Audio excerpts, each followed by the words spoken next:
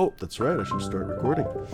Thank you, Dee, for reminding me. That was the whole point of fixing the friggin' recorder. Thank you, Dee. So anyway, ladies and germs, by the way, we have Fang. That's the beginning of the show. But like I said, do feel free, folks, if you'd like to hop on here. That's one of the nice things about this show is that it's sort of a communal effort, basically. It's not just me talking. It's not just Fang talking. A lot of times people will get a chance to ask questions and make some comments and perhaps share stories of Gage Green or other genetics that Fang has worked with, that they've worked with themselves.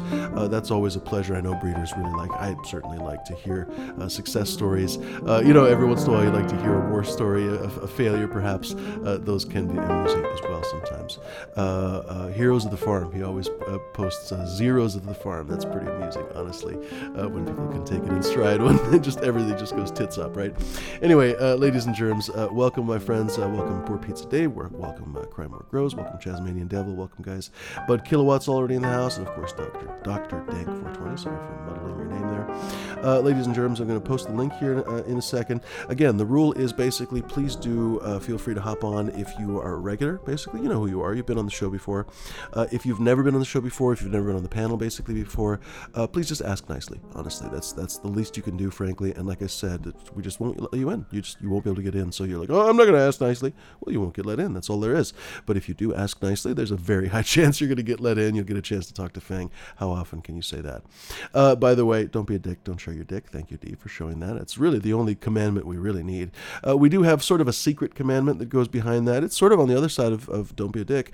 Don't bullshit, honestly. Like if you caught a 12-inch fish, just tell us about the 12-inch fish. If it was an 8-inch fish, tell us about the 8-inch fish. That'll be an amusing story in and of itself. Don't make stories up about your grows and your gardens and your this and that. Just tell us the truth. That's more interesting, far more interesting. You can certainly tell more details that way. You don't have to remember the lies. It's a lot more interesting. So please don't bullshit. Don't be a dick. Don't show your dick. Don't be an asshole. That's all it is. It's really, really simple to be on this show. I did say that I was going to post the link, and then I promptly did not do that. Ladies and germs, let me post the link now so that I don't make myself a liar yet again. Here we go, and I'm going to pin myself here. Why don't we start with a brief introduction? I think everybody pretty much knows who you are by now, Fang. But welcome to the show, and then we'll go around the panel, and then we'll get into the discussion. What's going on, Fang? Pleasure to be here. Thanks for having me again. It's always cheers, buddy. Time. Yeah, introduction. My name is Fang Michael. I'm the owner of Genetic Designer, Gage Green Group, Seedbank International, Nursery, Big Cloud, and the Organic Cup, amongst a few others. Basically, I've been in this industry for about 15 years. Started selling weed when I was 15.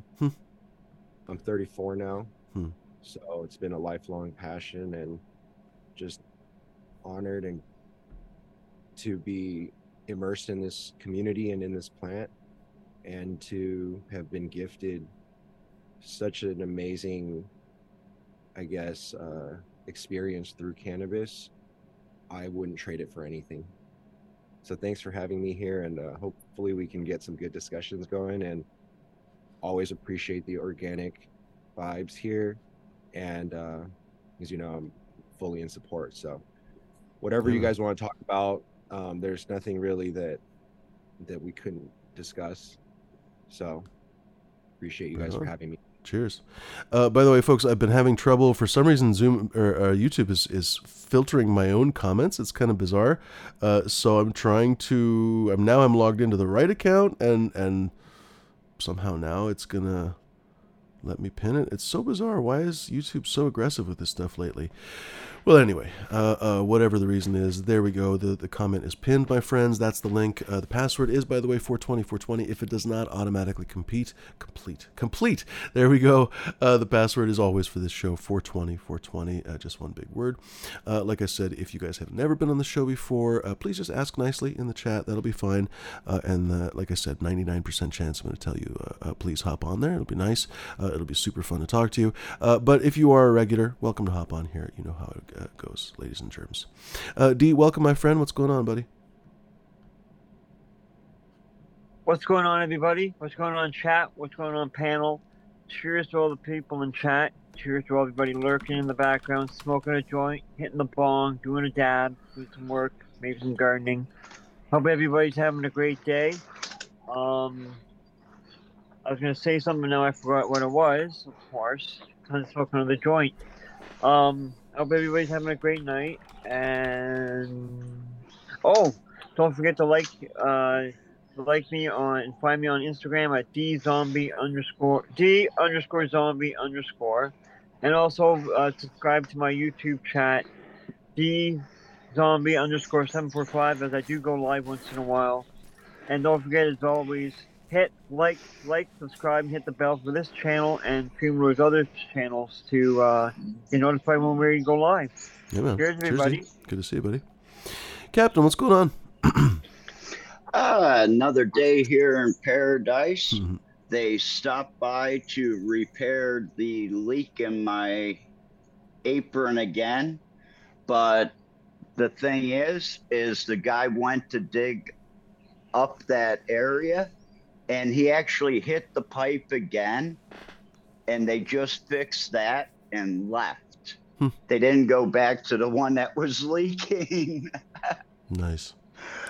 Oh, So but in a sir, you couple didn't say days, you wanted I'm me to gonna fix the have to have him pipe. back. That's awesome. No, well, I did, but they just put another hole in it. Awesome. So we're just, come to hang out, and we've got a great guest today. I've got some great questions to ask him about his business and how it's all kind of put together, and, what type of new genetics he's looking forward to and moving into the new year of 2024. Because I know Michael likes to be on the forefront, but also likes to keep those older strains too. So good it's going to questions, be Captain. a really interesting day today. All good questions. We can start with any of them. Captain, which one would you prefer? For example, the new genetics. Which new genetics is he excited for? What would you rather ask, Captain? Well, let's start off by maybe going to the basics. We know that you have clone and genetic projects. How big is your clone mother and clone facility, or do you have it broken up into different segments? Oh, you're muted, Fang. So to answer your question in the best way I can, I have many partners, and we're definitely a group that consists of more growers than just me.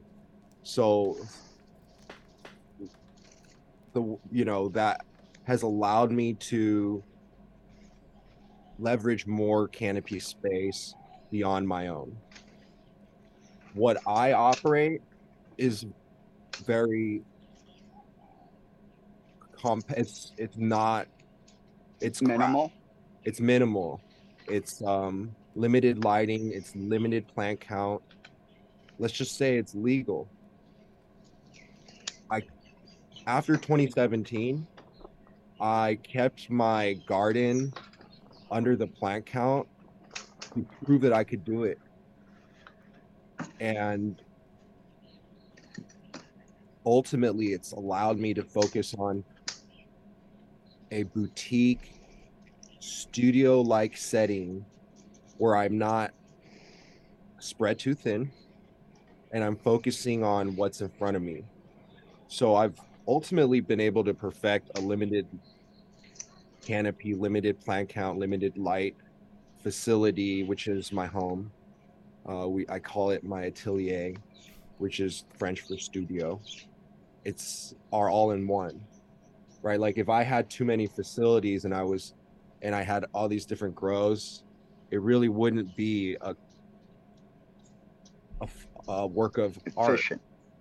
And it wouldn't be efficient. And my true belief is that the industry crashed because everyone went overscale, and I think that's this innate greed to commoditize. To me, I think the approach of having like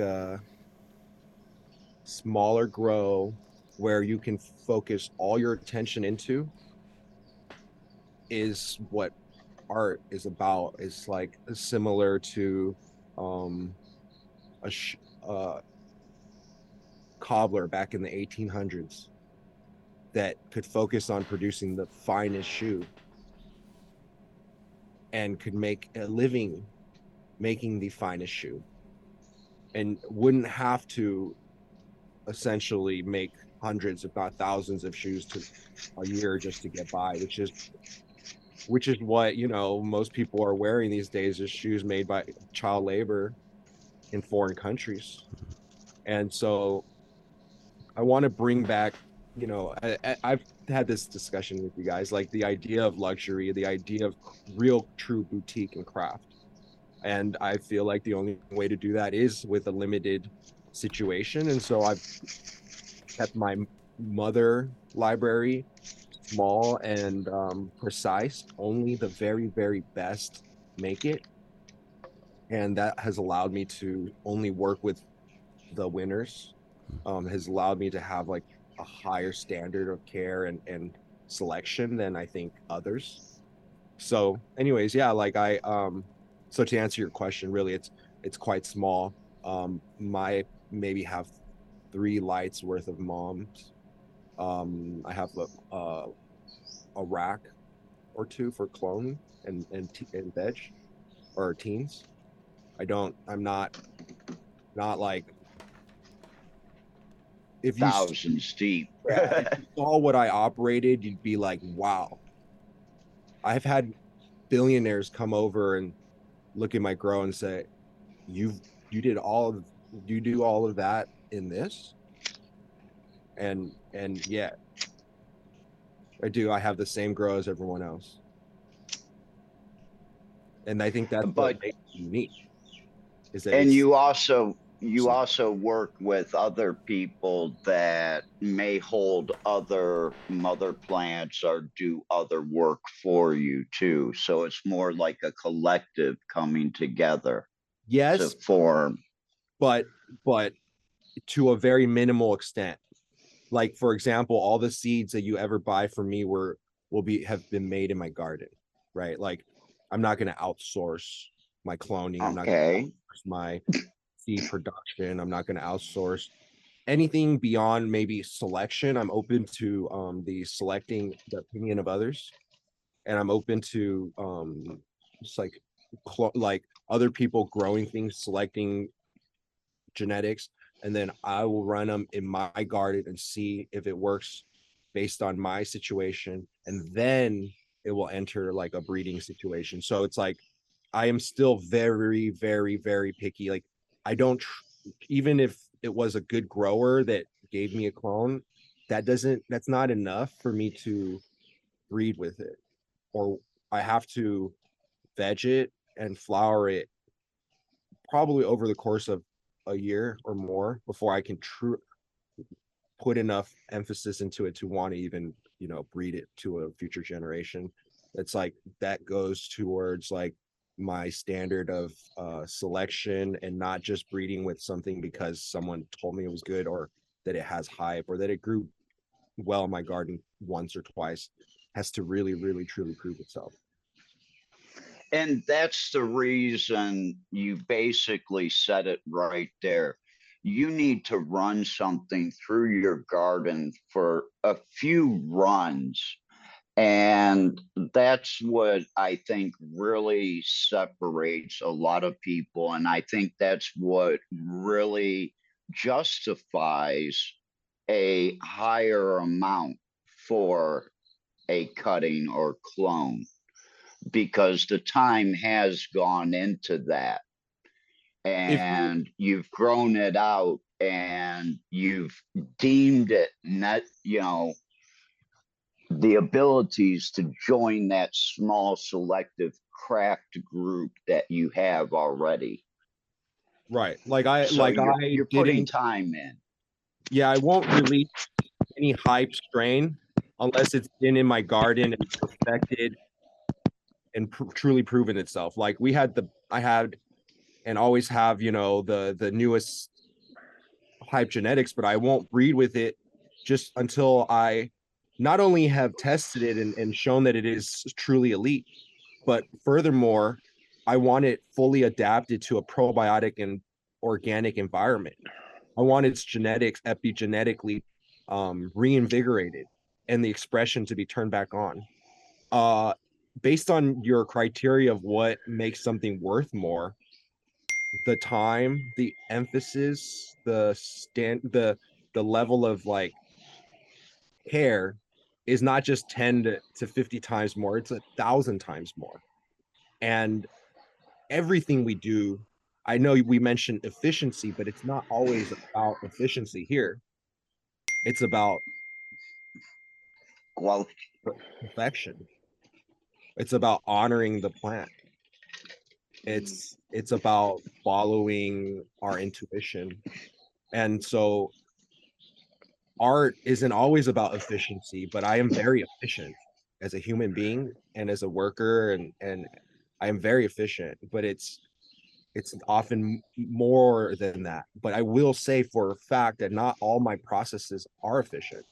Is it efficient to take longer? Is it efficient to spend more? Is it efficient to have the most expensive inputs? Right? Well, it depends what your definition of efficient is. Sure. It is true. It is efficient to be correct. It is efficient to be proper. And that's what I seek above all else, is to do things correctly. And to put out a quality product every time. Right. Or try to. Right. Like when you put everything you can into something and it still doesn't come out good, I mean, that you've pretty much done everything you don't leave yourself any excuse. Then it's by the will of God. But in my experience, when you put that much love and care and attention to detail into something, I mean, you have works of art. So that's the kind of mentality that's led us here.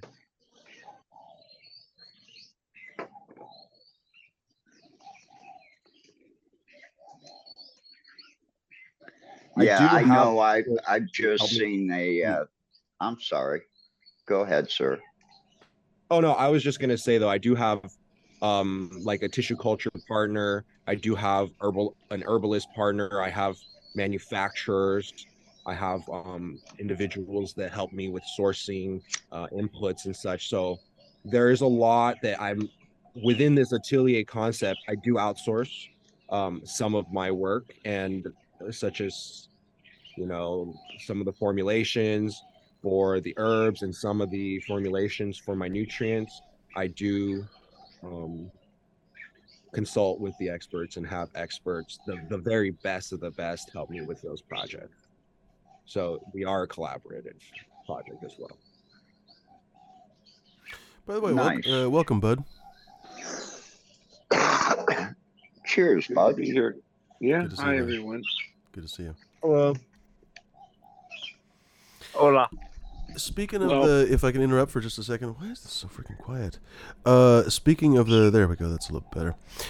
Speaking of the sort of nutrient process, how fastidious are you about that whole process? We were kind of talking about organics beforehand, and I feel like there's so many different paths in organics anymore, and it intrigues me to see how there are some people who are very, very active in the feeding of their organic process, whereas I'm actually quite the opposite. I've basically It's not like I don't provide any kind of nutrition. Like I often grind up some aloe fronds, like a whole aloe arm or whatever, and then add that to the water. But I don't specifically feed hardly anything, and I get pretty good results. And I'm sure you get pretty good results too. So it's just intriguing to me how there are so many different paths to the same goal, perhaps. And I'm just curious, basically, would you say it like a very active feeder in terms of providing nutrients of all different kinds and so on? That's a good question. I would say that um it depends. So like feeding and not feeding is a matter of, in organics, how much how much soil volume you have versus the size of the plant and the nutrient composition of the soil or the chemical composition of the soil. So when I have, and my opinion is that you want your plants to be running, you want them to be growing fast. So I like to keep my plants growing. I don't really like them to just keep them cut back in the same pot, momming and becoming kind of old in the pot and woody. I like to keep it fresh. But I also can't keep repotting a plant all the time. My rule of thumb is that the canopy, or the size of the canopy of the plant, roughly the leaf area, is larger than the root area. So if you see the tree of life, it's got it's symmetrical above and below, right? So it's got the same number of branches as it does roots. Well, if there's too many branches and the root is bound up in a smaller pot, then you have to feed, because you essentially have to add more to the bottom to make up for what's lacking thereof, which is soil and food. Now, if you were to flower the plant when it's like about a third the size of the pot, and then you let it flip and it gets 2 months to grow and it grows into the size of the pot, then you really don't have to feed. Water only is really just enough for that. And that's timing and kind of like being able to judge how big a plant is going to grow and how it's going to fill in the canopy and such.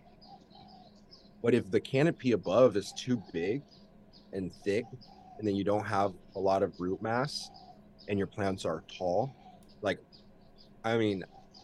I at times will grow plants that are like 8, 9 feet, 10 feet tall. I have high ceilings. I used to have my lights up all the way up like 10 feet. And I had massive plants. And those, when they started exceeding the size of the pot, I would usually have to supplement. So that's kind of like where I'm at, is like depending on the situation. Now, also, if I wanted to not deplete the soil as hard, I might supplement in between waterings, even if I didn't have to, just to keep that soil mended. So those are just a few things that came to mind when you said that. Sorry, getting text messages from our friend today. Kind of an important subject, or I would tell her to fuck off. But at the moment, it is actually important. But in the meantime, what was I going to say? I've come to the conclusion, this is not like a permanent thought of mine. This is not necessarily something I'm going to take to the bank forever and ever, but my current kind of thinking is that basically the bacteria in the soil, well, not just the bacteria, but the microlife in the soil, let's just say bacteria just for the sake of argument. Okay, that is a little bit too many texts at the moment.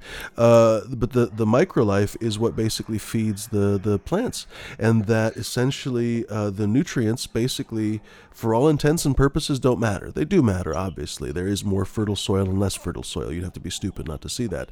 But in theory, the nutrition in the soil really isn't the issue. It's really more of an issue of the microbial life, basically, the whole microbial community. And if that microbial community is really vibrant and alive, basically, then the plants are, I think, super, they absorb nutrients super readily. They can basically absorb them anytime they want. They have no shortages whatsoever. Whereas if the soil is quite paltry of microlife, then the plants really have to struggle quite a bit.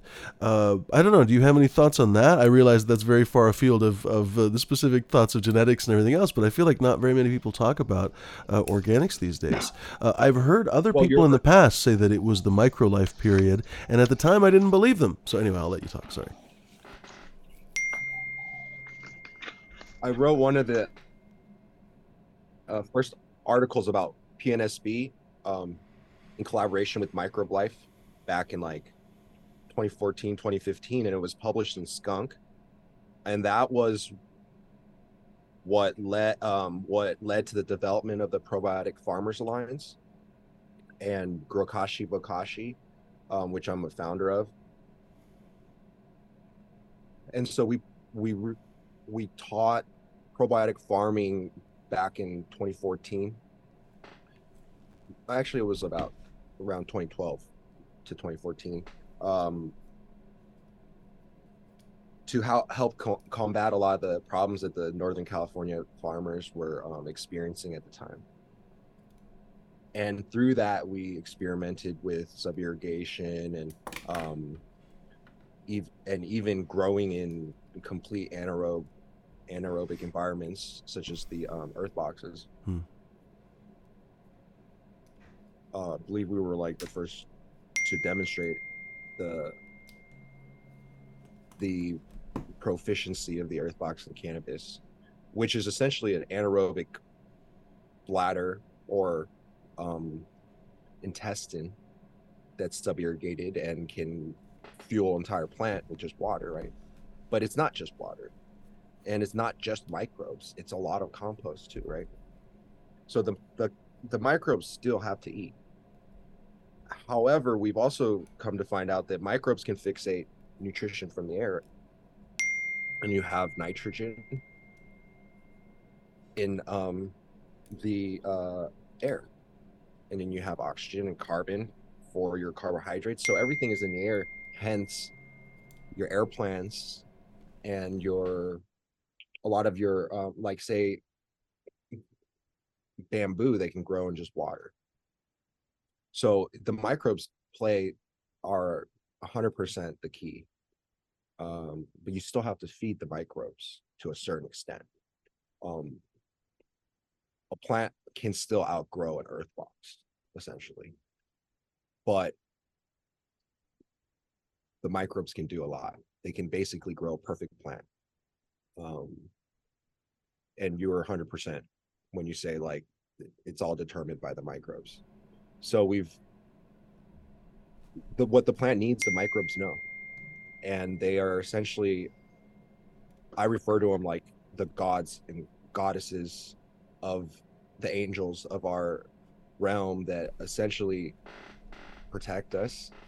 And they're the unseen forces. What is this guy's name? I need to have him on the show one of these days. Dr. James White, I think is his name. Where do I have it? It's going to take me too long to find this video.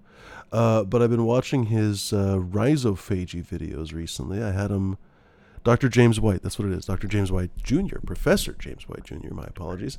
Anyway, he talks about how this microphone is so weirdly insensitive or sensitive. Anyway, he talks about how plants actually farm microbes. So just like we farm the plants actually farm the microbes. And he talks about this entire soil cycle, basically, whereby the very much misunderstood. I think I certainly didn't understand it this way at all. Now, let's say, for the sake of argument, he is doing this for real research at his university, but it is basically just research so far. It's not maybe a fucking law of the universe necessarily, but he proposes essentially that plants literally entice microbes into their roots, basically. Not necessarily the endophytic microbes that actually live and kind of coexist in the plants, but this happens to them as well. They bring these microbes into the roots and then basically blast them with superoxides and dissolve the microbes in the roots, thereby actually freeing up the nutrients that are inside the microbes and sucking them up, basically, and eating these microbes or eating these nutrients. Fascinating, right? So basically, You're that saying they can actually kill microbes. yeah, that's the idea. Yeah. So basically, essentially, right inside and right outside the root zone, they basically expel this superoxide, basically a double oxide, and that's a very reactive molecule that apparently just zaps the cell walls of the microbes, apparently even fungus and a number of other organisms, and basically just opens up a bag of nutrients, essentially, like a Ziploc bag or something. Isn't that fascinating? Seriously. Really is. So it not only releases the food, but it also releases the superoxides, like you say, that harvest them. Yeah. And I don't know, probably by being reactive, I would assume it probably oxygenates the soil and stuff like that. It's very, very interesting. A lot of us understood it very differently. And, you hear about all kinds of, you hear from synthetic growers all the time. They say, oh, nutrients are nutrients. Well, from this, actually, on some level, they actually have a point. Like the plants are still sucking up nutrients, right? But on the other hand, it's not, because the plant in this case is the boss, as opposed to basically the plant being, like foie gras with the French ducks, where they basically have a funnel and just feed the duck as much as they possibly can with the grain, and then basically it gets fatty. They essentially, by overfeeding the duck, they get fatty liver. That's what I'm reminded of every time I think about synthetic growing. Don't get me wrong, there's a time and place for synthetic growing. It's not like it's the devil or something. But every time I think about it, I think about those ducks in France that get force-fed grain and basically get this big old fatty liver. Is that a useful product? Yes. Is that seemingly intentionally cruel? I mean, for many people, yes. So it's one of those kind of fraught arguments. I guess this isn't even a question, is it, Fang? Sorry. Do you have a thought on that? I don't know. Sometimes we just kind of freeform discuss here on this show. I don't know. It was very interesting to me to read about this. Go ahead. It's interesting. I mean, we're I was going to say something about salvestrols and how the plants have their own immune system too to fight off pathogens. But when we suppress that with fungicides, we are not allowing the plants to fight off their own diseases. And then in such, the plant doesn't have an immune system, doesn't produce the chemicals required that to fight off those pathogens. Not only that, but don't forget, there is basically 100% chance, let's call it a very high chance, that in using those fungicides, you are not trained. You are not basically, like a professional probably would get 100% treatment from the fungicide. But almost every pesticide does not have 100% treatment, first of all. And if you are essentially incompetent in one way or another, you don't know how to apply it properly, or you don't apply it enough times, kind of like people do with antibiotics, what you're doing is essentially selecting the hardcore fungus. Basically, you kill all the ones that are easy to kill, and then the ones that are not easy to kill, you forgot to murder, and those guys grow up and then have babies. So essentially, you cultivate super fungus, basically. And don't forget, the people that are selling and producing these products only want you to buy more of that product. Also true. Yeah. So the same makers of the antibiotics and such.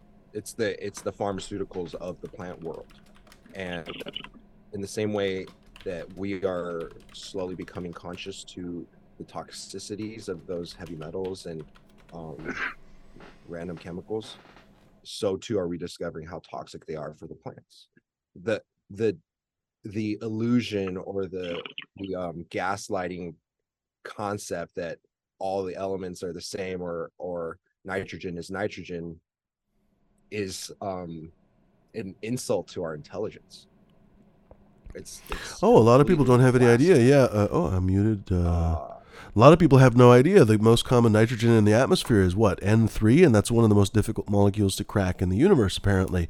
Whereas you have to do it in the soil at great expense or in a fucking star, apparently. Whereas nitrogen 1, nitrogen 2, those are a lot easier to absorb for a plant, but a lot more difficult to attain, even though there's no sound? Can you guys hear me or no? He's like making...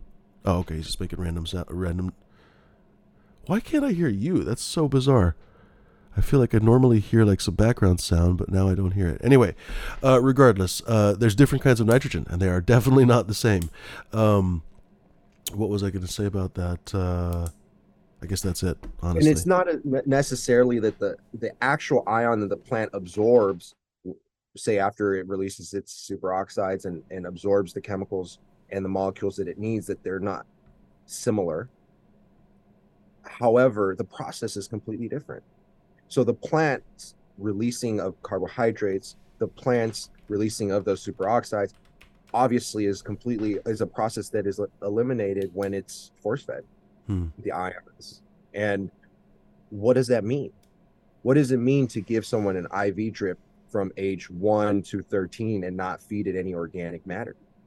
Yeah, in theory, scientists always say that in theory you could feed somebody perfectly, but it seems like in reality that's not the truth. It seems like basically any organism, whether it's a pet dog or a human or a plant in a freaking garden, seems to want to have normal food, basically real, honest to goodness food, and very much prefers it over synthetic food.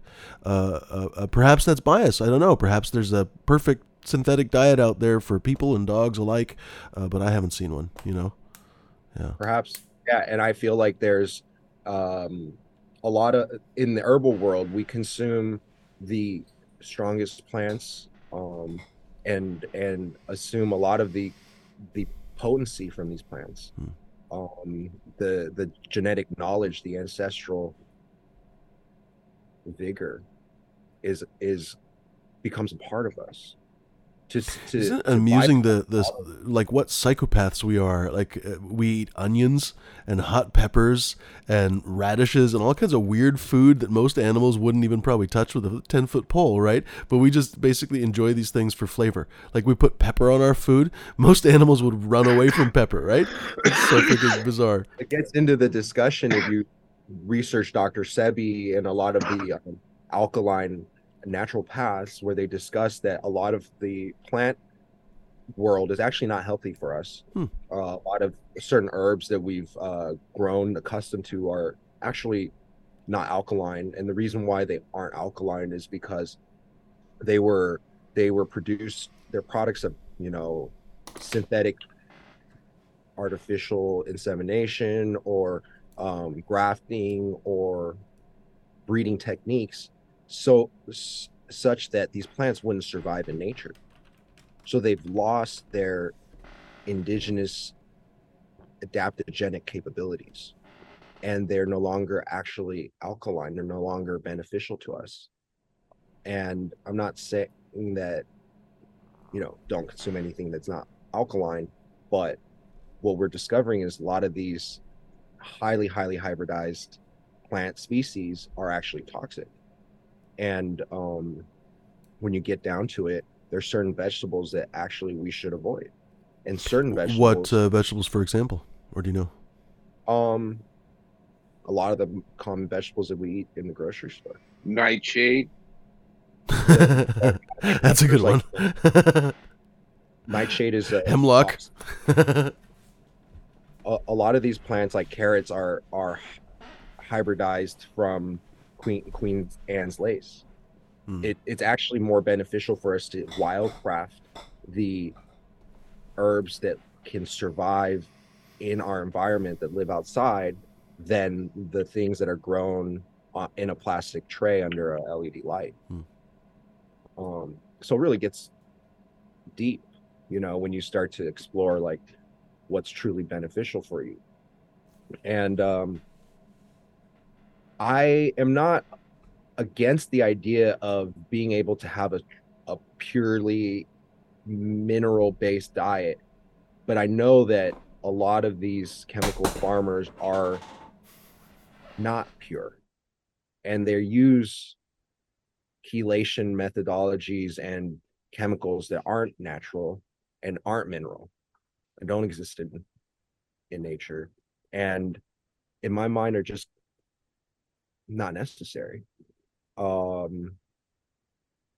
do believe that there's ways to do it correctly, and that you could have water soluble nutrition, plant readily available nutrition, such as, you know, what Organics Alive is accomplishing, that goes through drip lines and can be totally dissolved in in the reservoir.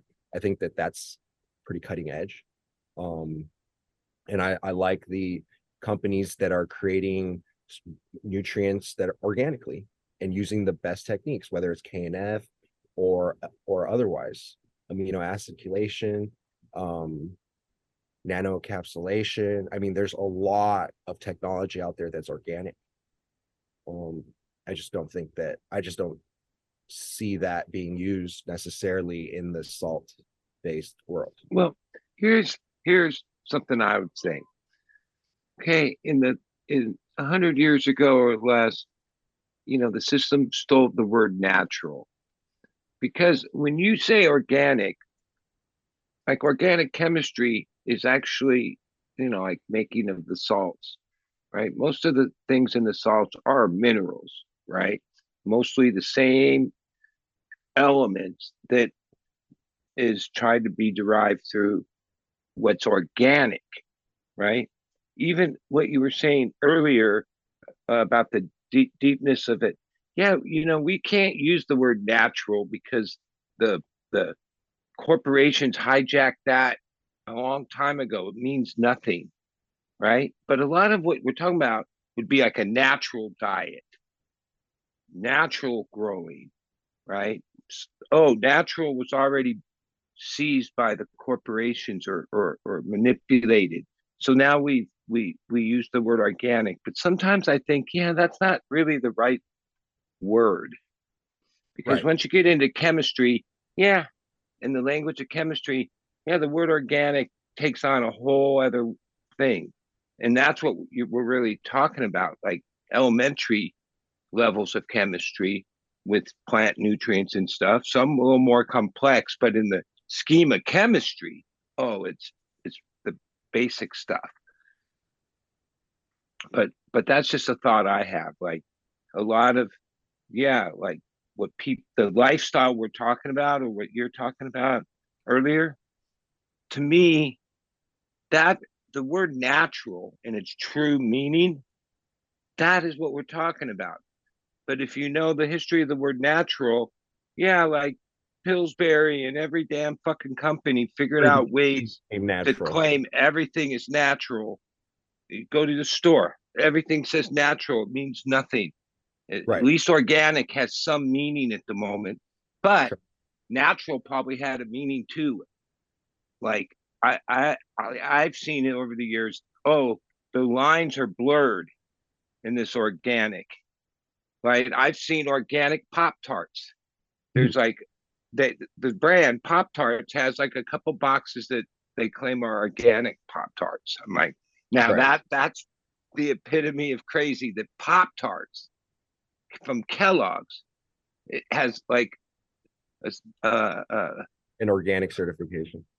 Yeah. You know that they don't even have to be full organic. They can still be like a few percentage not. And so the organic certification isn't perfect, but it is better than the natural certification, which never existed. Some of the products are going back and saying, hey, these are our first 5 ingredients or 3 ingredients. Like you have to pay more, but they're like saying, hey, this is the way we used to make it. You want to buy that? And now, because like, oh, they like formulated and used like the other way of describing efficiency. Oh yeah, they over the decades, everything was about for every penny they, yeah, and that's why these companies are so giant. Right, they cut every corner you could imagine. Now it's just a cancer hole. Yeah, they paid the most educated people. They hire them right out of the colleges and say, yeah, where can we shave a penny? Fuck, a quarter of a penny. they funded those colleges. Yeah. So it's a toxic Ponzi scheme that we're digging ourselves out of. But I do agree with you. Like, even the word organic is not perfect. I am bringing back natural. I like the word natural farming. I like the words natural healing. I think they do describe what we're attempting to accomplish. I agree. It's like returning to the ancestral potency.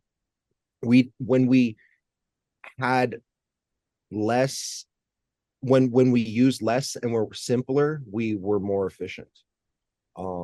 Now that we are outsourcing our food, outsourcing our production of everything, and we're not sustainable.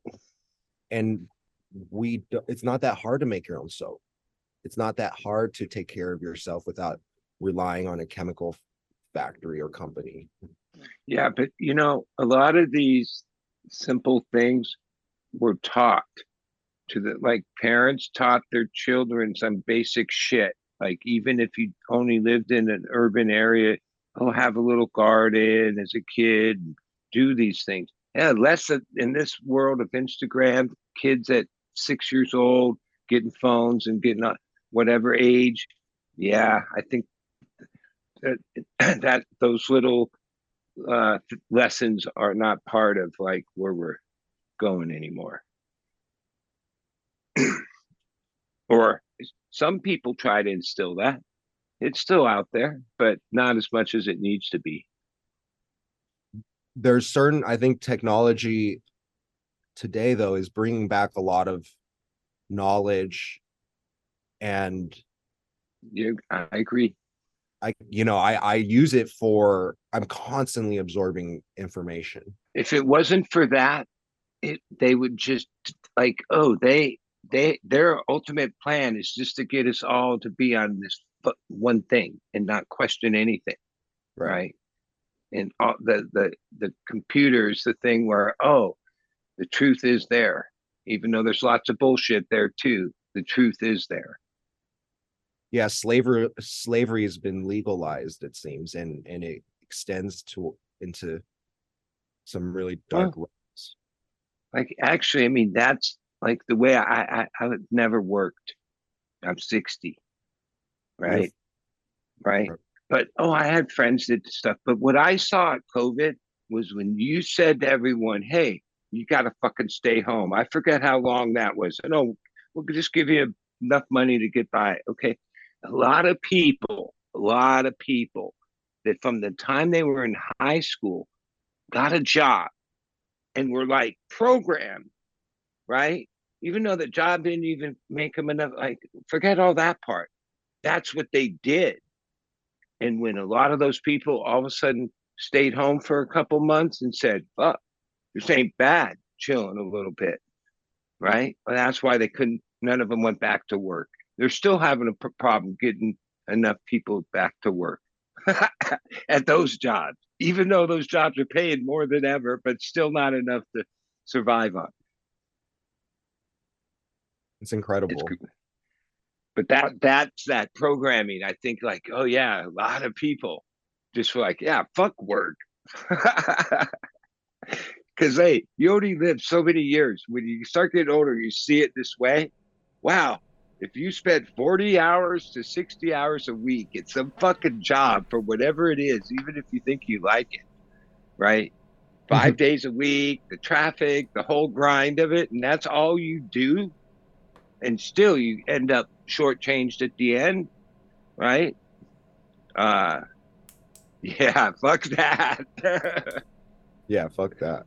Somehow you got to do it on your own, which is what the to me, there's an issue like called local economy, right? Bringing back the local economy. That's what it all starts. That's the engine that starts all the different independent type of businesses and jobs and products. Whether we're talking food and otherwise, everything. But that's what they fucking got us with the whole model of Amazon, Costco, and how many trucks on the road, and how fast they restock, and the distribution hub. That's a hard one to bring back, the local economy, but that's the fucked up thing. That's how that fucked everything up, in my opinion. Yeah, like the I guess international, the globalist perspective, it has Yeah. taken money out of the local economy and basically devastated the population. Even with cannabis, right? It's all about MSOs, right? It's all about Right. getting this big distribution. Licensing. You would have thought, like in Multi-state places, even operators. up in Northern Cal or in any state, they would say, yeah, it's a local thing. The producers need to be within whatever for this area, no outside. Because ultimately, when you know and understand like cities and counties and oh wait, you want your money to stay in your town. You know what I'm saying? So yeah, that's just going along with this, what do you call it, global or whatever type of economy. Like, oh, it's all about who's going to be the first to be like the multi-state, you know, 7-Eleven or something like that. It's disgusting. And they say they like to say that I'm greedy, but I actually fight for independence and local sovereignty and regenerative sustainability. Yeah. Well, that, I'm down with this, what you're saying, because ultimately I've been first used to just hear the speeches from like Jack and all these people when we're trying to legalize. They'd be at like the federal building. I went to a lot of those events. People need to remember what was said by who. But yeah, we're like the whole thing seems like it's like a bunch of sheep being led to slaughter, and there's no counterpoint. There's no like, oh, we might talk about it, but wait, where's it? Where's the voice? right? Why are there no leaders that are standing up against this communist? Yeah, because even system? the people like, oh, I respect Tim Blake. Oh, wait a minute, he's right. He's in their pocket.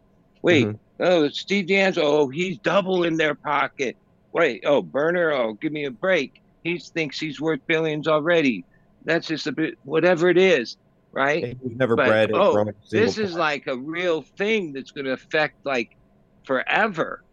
And we're not even putting up a fight. We don't even have a voice. There's not even a counterpoint. It's true. There's no, it's just what they're saying. Like even the perfect example of it, taking it down to Schedule 3. That's complete bullshit. Take it off scheduling and put it as a supplement, a health supplement like all the other fucking herbs and shit, right? Keep FDA out of it. Simple. There's not, do you hear that? No. Is there anyone? No. People that High Times said, oh, people are celebrating. Like 80% of our country thinks, yeah, Schedule 3 is a great idea. Yeah. Those are things like even people in the legal cannabis business are thinking that's a good idea. If it doesn't come off scheduling altogether, which would probably it would end up being classified on taxes and in commerce as an herbal supplement, right? Yeah, there's a lot of things. It must be a long and ancient perfected technique to take an essential nutrient away from the people and then sell it back to them. Yeah, that's what's happening. It's called capitalism. Yep. Yeah. It's not necessarily good for people. And hey, I'm a realist because I protested a lot of shit over the years, right? Or was supported those things. And yeah, they just rolled right over us every fucking time. So the chances, but at least there was a fight. Somehow in these last is that it may not these be last few years, like there's so much other noise about other drama and bullshit that like real shit, it's just being like plowed through. I don't know if like it's we're looking this way, they're just fucking locking things down the other way. Because I mentioned communism and you mentioned capitalism. I think it's tyranny, and that capitalism and communism, like Republican and Democrat, are just left foot, right foot, lockstep, and essentially both sides are serving a tyrannical cartel that is seemingly completely ignorant of the needs of the individual, and in fact so much so that they will legalize toxins and methods of depopulation, right? So I Well, personally see, am you super know what against I also have noticed? We have like these richest people, right? That are enormously rich. Like, can you believe it? They're going to be a trillionaire. Holy shit, right? Unbelievable, right? But Have you they tried all these watching? like there's only like six of them that I can think of, but they all were just like, whoa, I started a book thing reselling books. The next thing you know, I'm fucking Jeff Bezos, the richest guy. Oh, I'm Elon Musk. I pulled a few fucking stock moves once upon a time, and now I'm this. But you know what's also happening? The old guard, the real money people, most people that are real money people, they don't want anybody saying their name. They're not out there trying to be talked about I as don't want so to hear about rich rich, people on this show. I don't see right? a point Those are behind it, the unless it has dangerous something to do ones with that cannabis, Bud. Does it have something to do with okay, but cannabis or we're not? talking like, no, but yeah, it does because that Well, it is investment the group, discussion of how these industry plants were created. Hmm. yeah, and that in a short period of time, rec or they took medical, which we basically let them take in trade for rec. It's like 5, 6 years old, okay, and they're really close to saying, "Yep, it's just like Pepsi, Coca-Cola, Marlboro. Yep, it's those companies. That's the deal because that's their goal. Like, yeah, they took all the other people's businesses, jobs, stores, everything. No, didn't even think twice about it. So far, like for example, I'm battling Canopy Growth, right, and cookies, and they're funded by Corona, Really? Wow. Constellation Brands, and so Oh I shit. mean, they gave them $4 billion, right, Wow. and I'm taking these guys on pretty much single handedly, but what the truth is that they made poor investments, and they uh, I'm not saying that they're not going to have success, claiming market share, but they all invested in this chemical toxic grow method that is essentially keep people are moving away from cannabis because of it. People don't want to smoke that weed. It's giving them anxiety and panic attacks. It's Yeah, you hear about that? Oh, it's not endometriosis. What is it called? Cannabis hypermesis syndrome, something like that. Yeah, you hear about it all the time. Yeah, exactly. But all those Hyperemesis. brands, like the ones, to me, they're the introductory company. They're targeting, even though that's a fine line, right? They're targeting like youth, not underage, of age, 21, 22, 20. That's their market. That's their guarantee. If you did stats on who goes in those stores and pays for shit from them, it's that's their thing. Oh, 21 to though is the people that go 25. shop at And the then those dispensaries people are not gradually that like demographic. get hip and realize, oh, I ain't buying that shit. That's just a bunch of bullshit. There's better things. Well, there's no mature market. There's no target that actually there's no, product that targets the mature connoisseur or someone that doesn't want to see fruity labels and doesn't want to be, you know, laughed at. I mean, it's a joke, to be honest, to be buying Happy Meals. Hmm. I don't want that. I've seen the metric book, the legal No, metric book, everything's pie, right? cake, candy, whatever the In fuck. It's all California, children's right? flavors. Yeah. Even if you were a store that said, yeah, no, I'm going to be a connoisseur store, like a cigar store or whatever. That's not what's in the book of things you can order, right? It's just all this, right? Oh, it's every name in the book. It's all the hype train, but there's not like, oh, one, because there's no price. Like, it's not like, oh, real connoisseur stuff, like even like alcohol, cigars. Oh, there's a premium price for a premium product. Usually a lot more than the cheap shit, right? Or the regular stuff. In cannabis at the wholesale level, oh no, there's no that. There's no like, yeah, I know we pay this much for this, But if you bring us this, we'll give you that. No, they there's no market for it, so no one produces it. So the stores and the Not like they metric, used to be when it was during the medical days where you could bring in a your best and they would pay for it. yeah, and that's what drove like why people went to one store or one place over another, and yeah, Well, to, that's why they're having a difficult time competing against the quote unquote underground market, or the unlicensed market, because the true connoisseurs, the people that know, have their sources.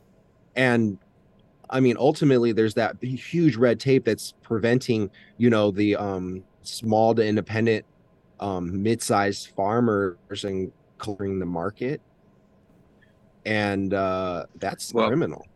I don't know a lot, but I think it's like this: the hot shots out of business school today that are handling this big investment in cannabis, they call this the Amazon model, where Amazon fucking lost money, hundreds of millions of dollars for years, But they right? built value through stock. Okay, you know, and they undercut the numbers, so you bought all this stuff there, but they were losing money, but it didn't matter, we'll get it in the back end. Why the price of Yeah, pounds are so That's low. what you said, by the way. the legal cannabis thing has a big problem. It's called the traditional market, home, the ease of growing your own weed, right? To overcome that, we're being lowballed. Like the price is so low. It's worked. Like people wrote about it a couple of years ago. They called it an extinction event. So many people got, just stop producing. People I knew that were, fuck, 15 years, 20 years, right?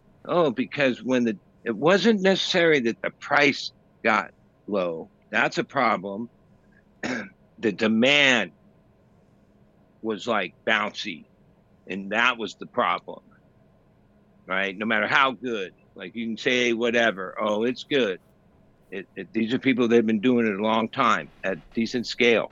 They just one after another threw in the towel. Even myself, kind of, I had some circumstances, but I had those in the past. I just bounced to somewhere else. But yeah, the numbers don't make it like, no. Why? Okay, so this leads me to my next question for Michael. What is he looking for this new coming year? What is there anything special that you're working for? Are you looking for? Not just working to create that strain, but possibly, find that next one out there.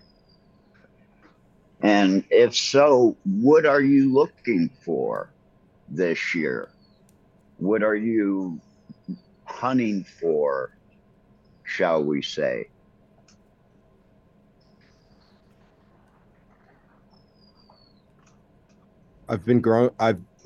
We're hunting many, many lines.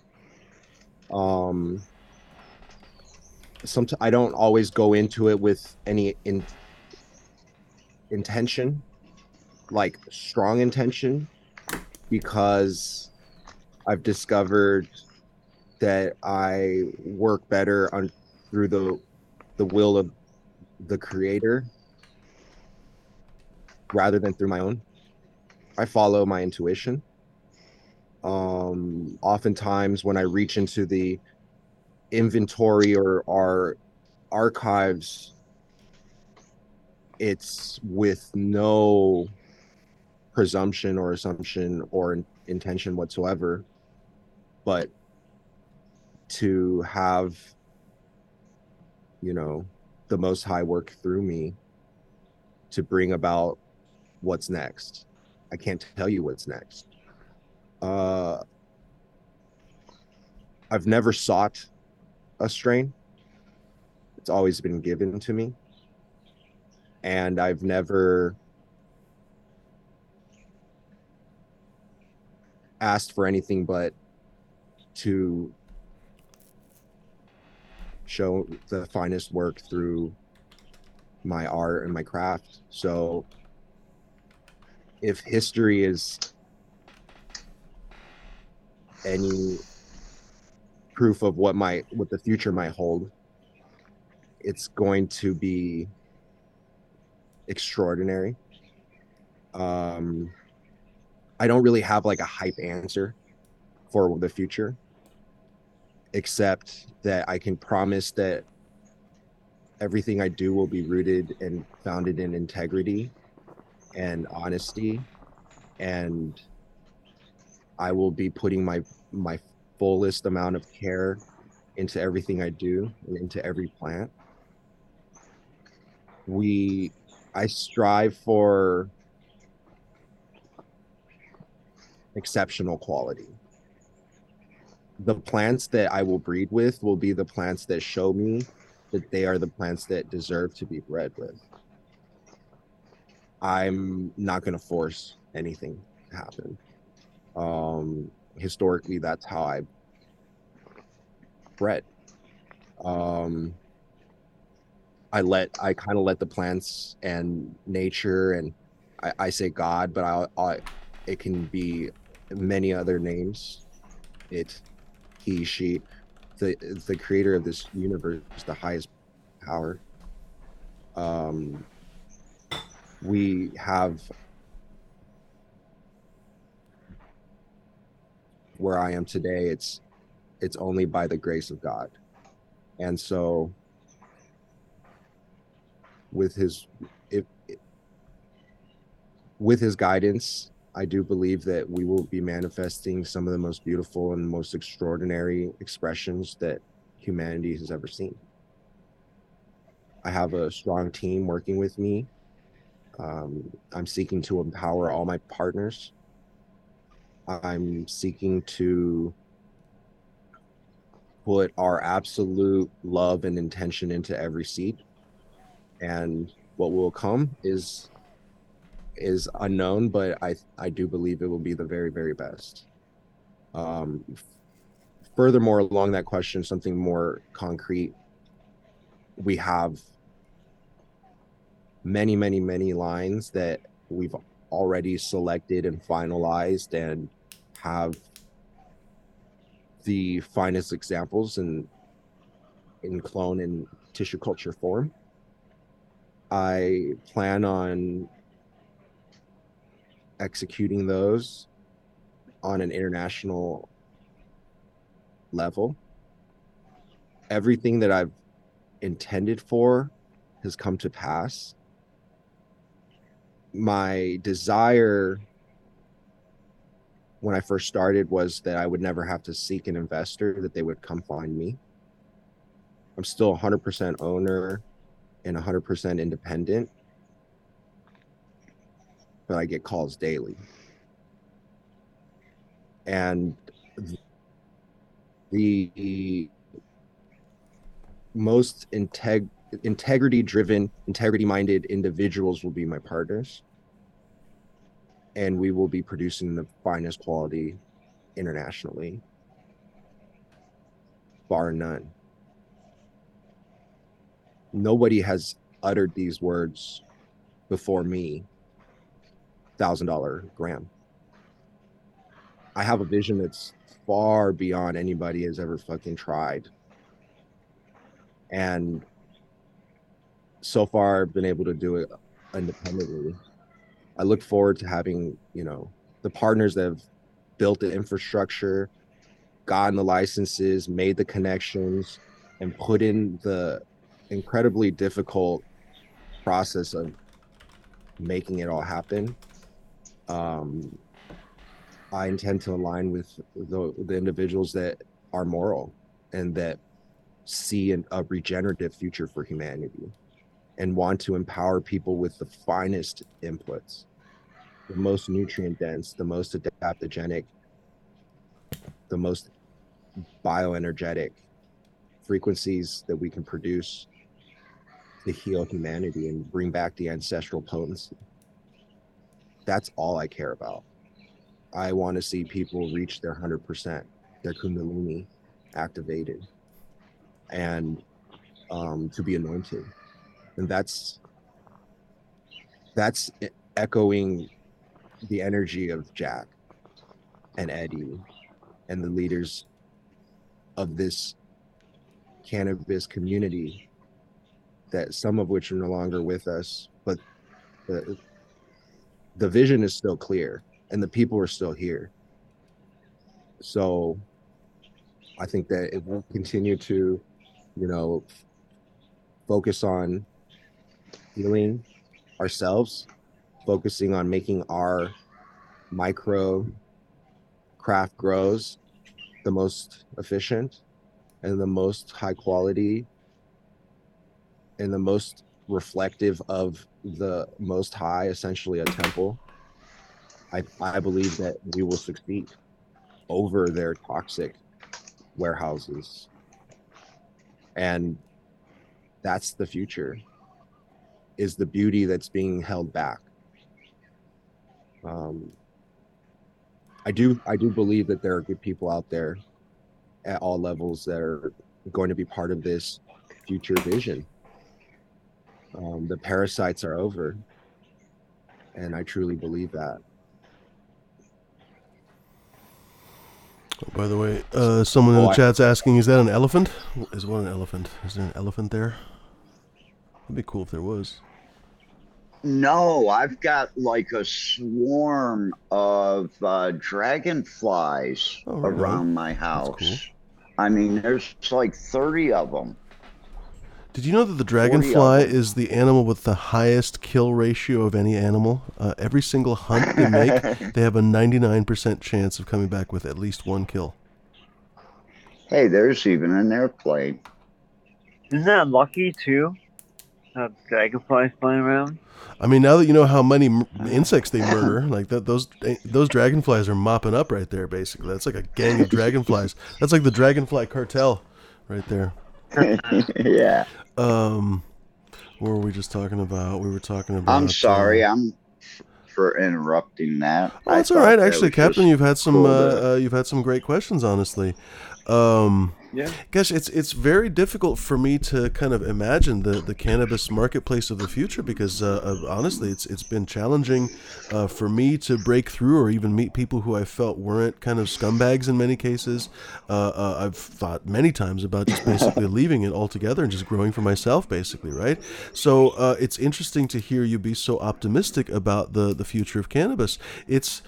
Perhaps it's my fault. It's difficult for me sometimes to think that there will be this amazing flourishing of a connoisseur scene because it's so much easier to visualize. Kind of what Bud was saying. I hate to agree with him. It's not like I dislike Bud, but like I hate to agree with that vision of the future. But it's realistic that Walgreens and fucking ironically Walgreens and Rite Aid and those companies are not doing well. But you know what I mean? Like one of those pharmacies, you're gonna get it at Costco pharmacy or something. You're gonna get your freaking eighth of weed at goddamn Costco pharmacy, and it's going to be 5 different strains that were grown in Guadalajara in a warehouse somewhere and brought here through the North American Mexican free trade, whatever they call it now, and it's going to have nothing to do with craft, quality, connoisseurship, anything. There's potentially not even going to be a market for it. Like we connoisseurs and lovers of cannabis are a rounding error on the people who use cannabis, and so people just don't even think about us. Where is the sense to be optimistic? Am I completely off base with that, or what do you think? What do you think about the future? Well, because I've never let anything stop me from success. I've also never let the infrastructure or the system slow me down. I've always found a way to breathe and climb up to the top. I think that it's all about tenacity and adaptability. I believe a lot of it I get from my herbs. gggnatural.com if you want to check them out. But I will say that when you're on the cutting edge and when you're looking at how many people are having success and how many people are able to create disruptive technologies and new creative ideas out of nothing, you have more optimism. And you'll also know that the future is not pharma. You also know that The future is not Target or Walmart. And if you were thinking about the technological solutions, then you would also be more optimistic, because I have the solutions. I know how to create local economy.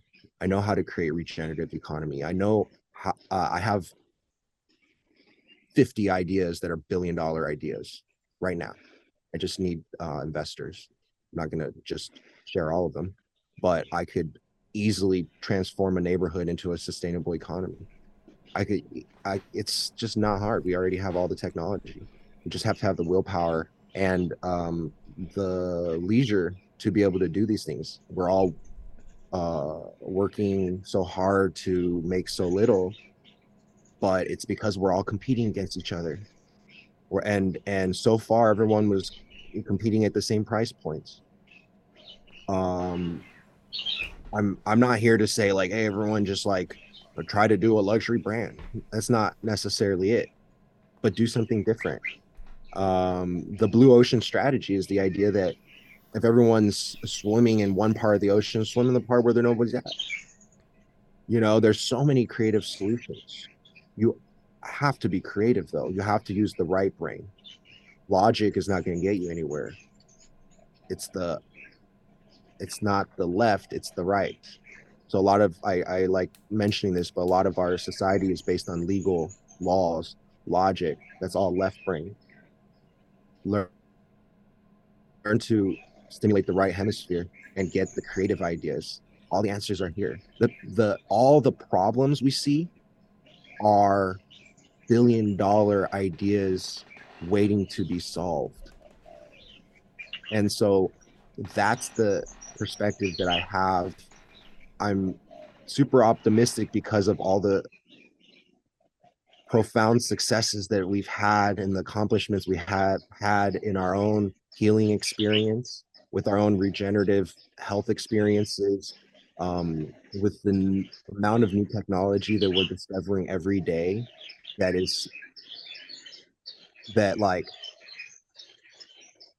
I'm like, just we tend to be like 5 to 10 years ahead of the curve. But I don't look at an incomplete system as anything to be disappointed about.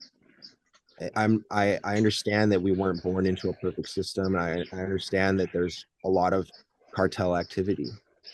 I forgive them, but that doesn't mean that I'm not here to defend myself, and that doesn't mean that I'm not here to provide the solutions when they're as clear as day.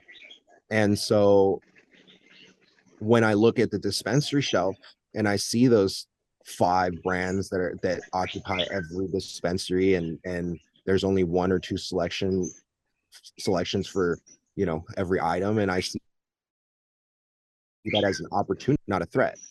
When I see that there's no independent craft, mid-size, small-size growers in the market, I see those as opportunities. I know that at this point it's a point of suffering, but don't let it be.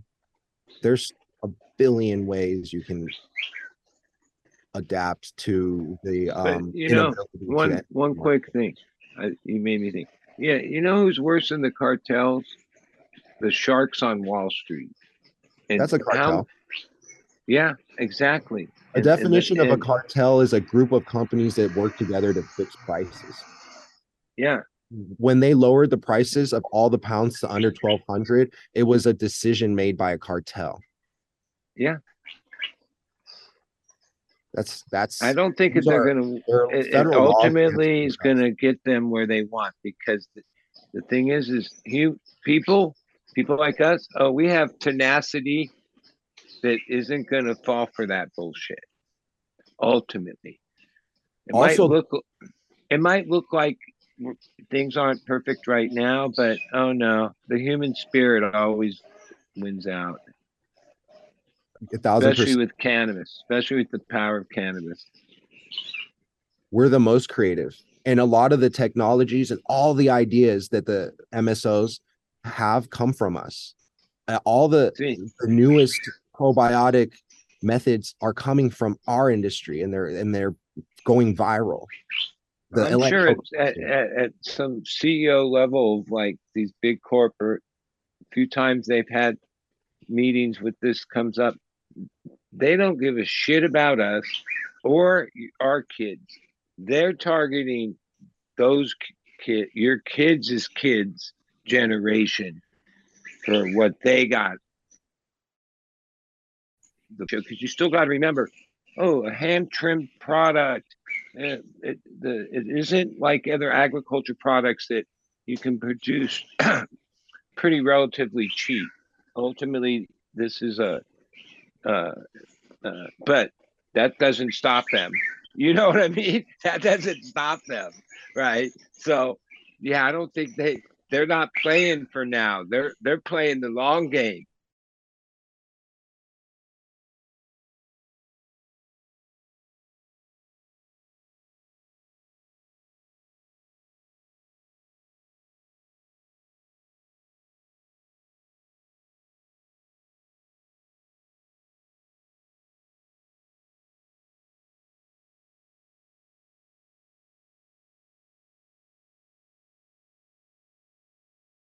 And those, that's not some easy fucking thing. That's why I don't grow outside Thailand.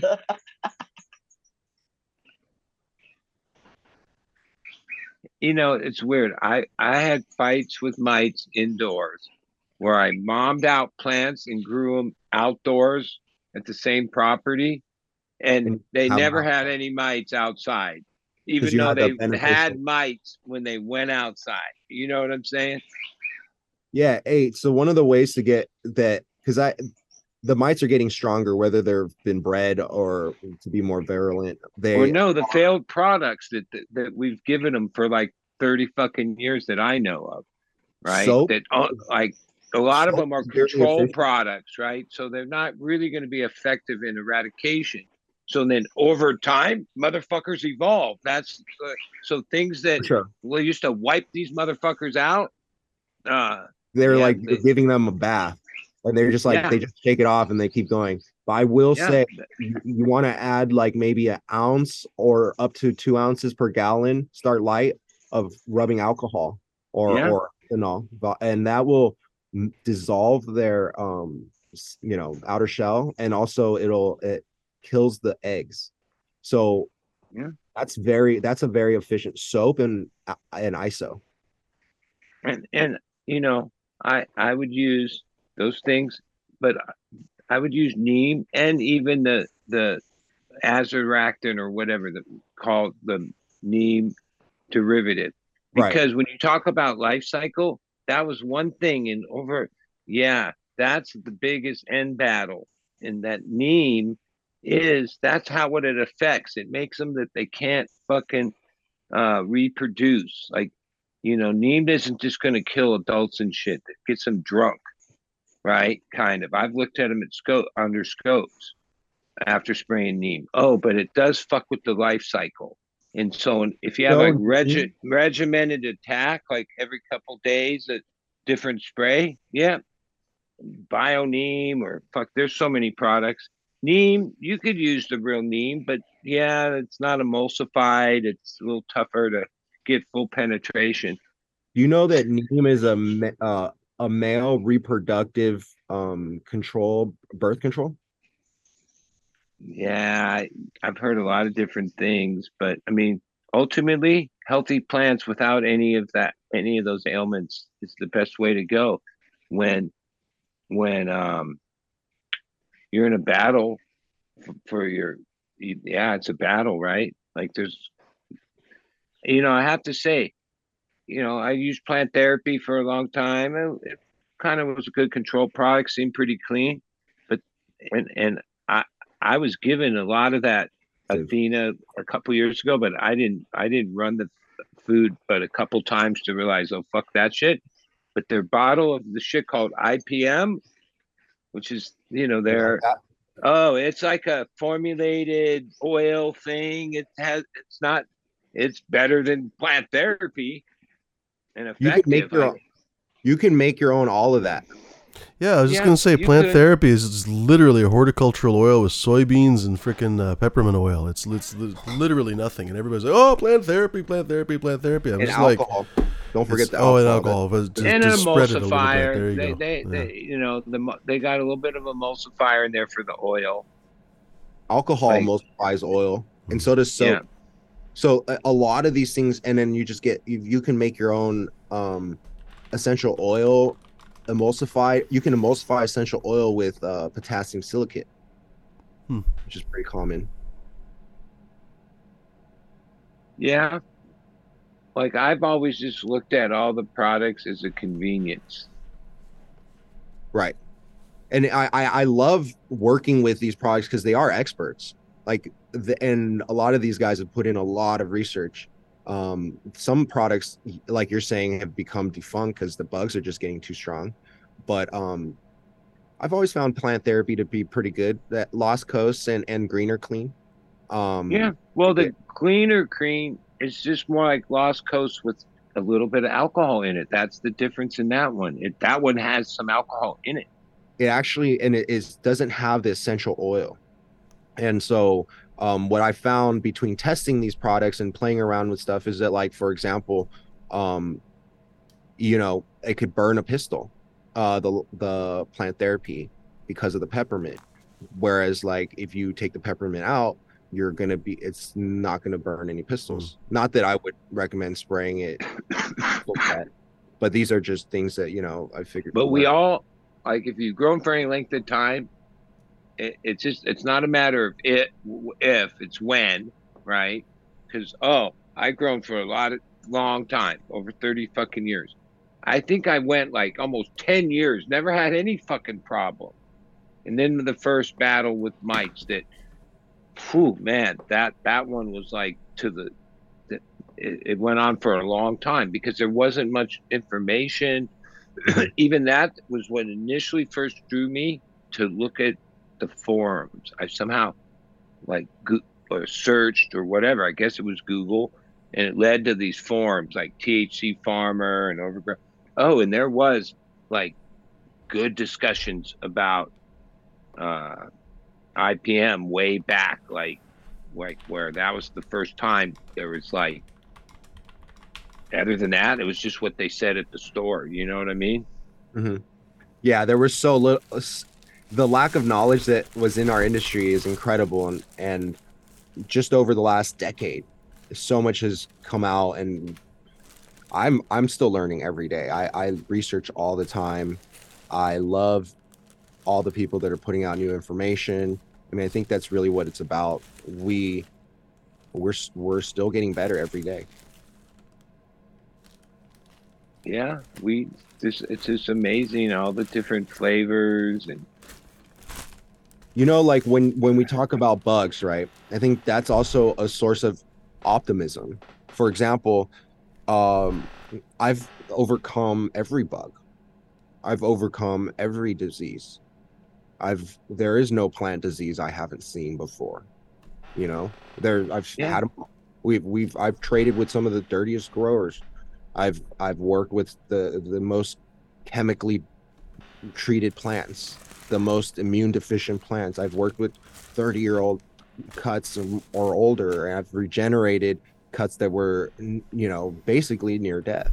And all of these are, basically instances that I gain confidence from because what I see when I see humanity is I see, oh, we have a problem. Let's burn the garden down. Oh, we have a problem. That guy, he passed. Oh, we have a problem. And, we have to treat it chemically. Well, in my world, we don't have those problems. And if we do have a problem, we treat it organically and we resolve them and we have success. And through our process, we not only have learned to become to how to be regenerative and sustainable and make the products ourselves, but to make them better. And then ultimately, like, I believe I have a garden that's knock on wood, impenetrable. That while I may see issues once in a while that there's no problem that I can't eliminate completely and resolve. And I think that that's the end goal for all humanity. If we can treat a garden, a body of plants perfectly organically, why can't we treat a body of people? And if we have solutions for all plant life through nature, why don't we have solutions for all of human life through nature? Those blinks are opportunities for our generation to fill that gap, to demand that those gaps be filled, and to ultimately, have a say in how the future is set, because what worked in the past isn't going to work in the future, and we certainly aren't going to repeat the mistakes of the past. And I think that's what's going to protect us from any parasitic force, because we have the solutions. And that's what brings me optimism, because through cannabis, we've solved all problems on a micro scale. Now put us on a macro level. Trees aren't green, the ocean is gray, sky is a vague blue, come my way. My room is a mess, it could use a hand. My favorite TV shows are capturing. I know must get it right, must get back in the fight. This can't be a surprise. I think I'll let it slide. I'm sleepwalking through all of my problems. I know I can't make it through. Every night it's the same. I keep running fast, left and right, wondering where my head's gone now. I'm sleepwalking through all of my problems. I know all of my problems. I know.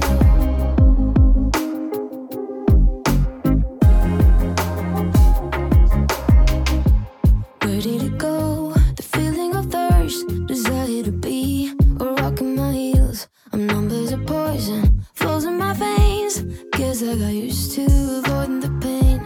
I know must get it right, must get back in the fight. This can't be a surprise.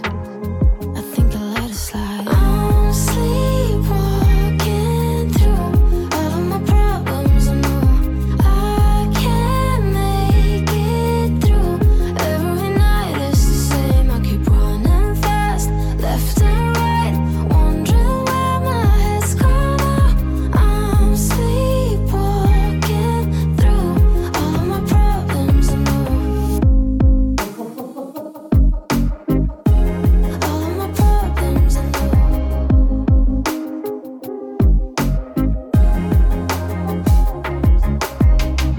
Maybe I need a break. Maybe that's why I fade into this bitter taste.